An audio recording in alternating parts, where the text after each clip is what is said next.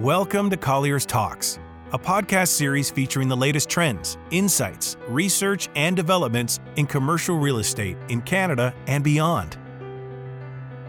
Hi, I'm Madeline Nichols, Managing Director of Colliers Brokerage Group in the GTA.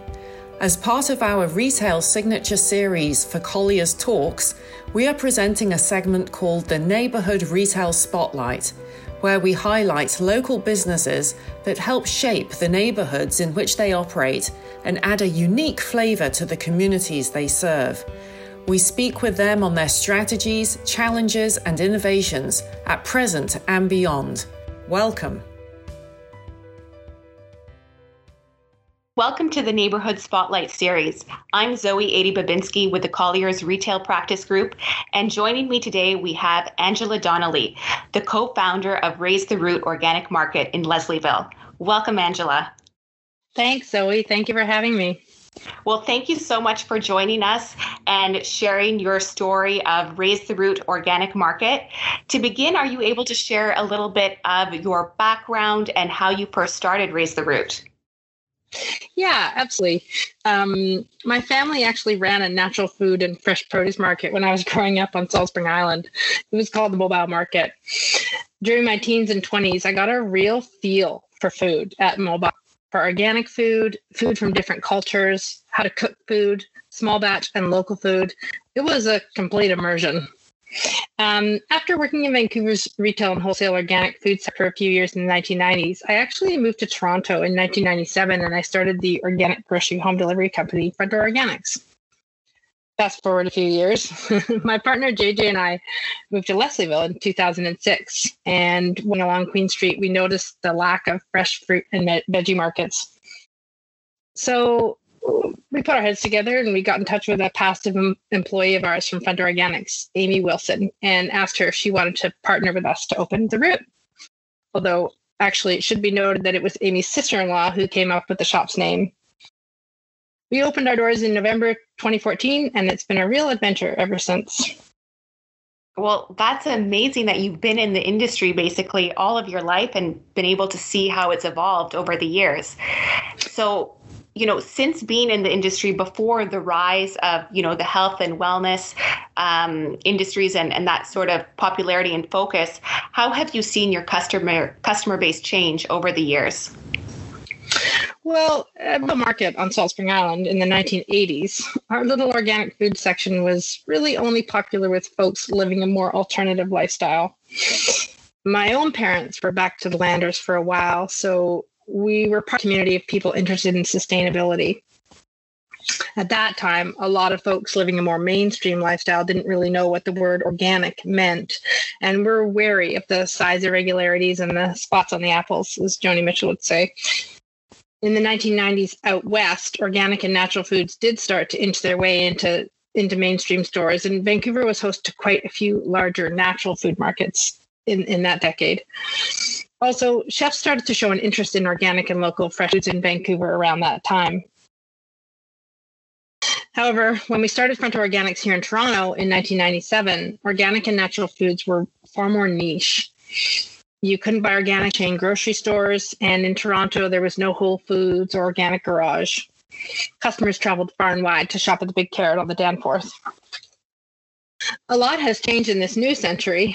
Organic natural food can now be found in most stores, from the tiny produce markets along the main streets in the communities in Toronto and at the larger grocery superstores. Local food is cool now. Farmers markets are ubiquitous. It's a completely different food landscape. Certainly. And so when customers support your market, they're actually supporting multiple other local vendors, which is amazing, including local farmers, bakers, and artisans. Are you able to elaborate on how you partner with these vendors and how many local products are on your shelves? Yeah, these partnerships are crucial. At Raise the Root, we literally have hundreds of local products on our shelves. We buy direct from over 50 small growers and makers, and indirectly through co-ops and wholesale distributors too. First and foremost, we bring a huge amount of respect to our relationship with our growers and makers. We don't haggle over price. We stand the time it takes to grow and make food. We understand that food's not grown or made with 100% uniformity. We're patient with products without a barcode and with less sophisticated packaging. We sample and promote these local products and make sure our customers really get to know them and love them like we do. That's amazing. And it's amazing to think that, by shopping at one location, one shop, you can be supporting over 100 other local vendors and artisans. And that brings me to my next question, which is the pandemic has highlighted people's need for community. So what role does Raise the Root play in creating community? Well, being a bricks and mortar storefront means Raise the Root acts as a kind of a meeting place in Leslieville. In pandemic times, when standing around and chatting is not the safest course of action, we're still a familiar and trusted face.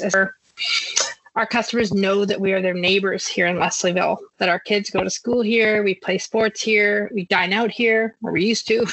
We see each other on the street. Raise the Root provides gift cards for school auctions. We donate food weekly to local area shelters. We're collecting food now for Leslieville BA's Neighbors in Need program.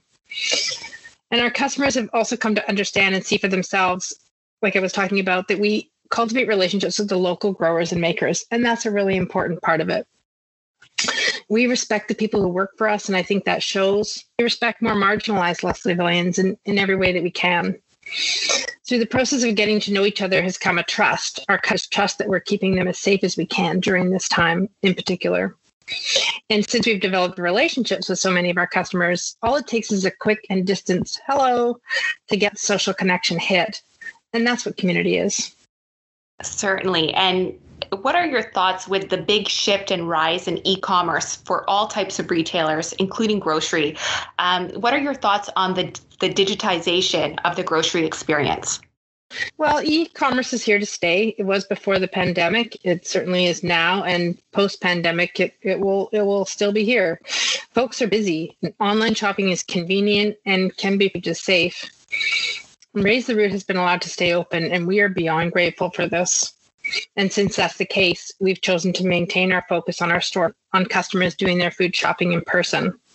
It's not just that we don't have the human power to facilitate an version of Raise the Root, which we don't. It's also that we're better able to celebrate food, nourishment, health, cooking, and community with our door wide open. And celebrating is harder to do digitally, as we've all learned over the last year. We encourage folks who can shop for others to do so because we know that in-person shopping isn't always possible. But for those that can join us in our little corner of Leslieville, we've made Raise the Root a safe haven from the pandemic, from loneliness, and from the grind of boring food. Well, I wanted to share with you directly from some of the vendors that you partner with, as well as some of your customers, what they have to say about Raise the Root and why they love it. Oh my gosh. This is Tim from Cultured, a dairy alternative company making products out of plants. Raise the Root was one of the first stores that started selling our products, and we've always appreciated their constant support. Thanks, Tim. Raise the Root Market is this wonderful little microcosm of deliciousness and community and goodness. I really appreciate the fact that when I shop there, I'm getting products from small producers and artisans and small farmers. And it is really the epitome of community and supporting people who are making a great, wonderful difference in the world. So thanks, guys. Oh my gosh, that's Heather. It's amazing. Such a solid, supportive customer. Thank you so much. Well, thank you, Angela. Thank you for all that you do for your community. It's obviously something that is really valued by those that you're working with and those that are, shopping and supporting you and all the other local vendors that Raise the Root supports. So thank you so much for joining me today. Thank you so much for sharing your story. Thanks for having us. Thanks for listening to Colliers Talks podcast. To learn more about Colliers Canada, our experts, and our solutions, visit collierscanada.com or find us on LinkedIn, Twitter, and Facebook.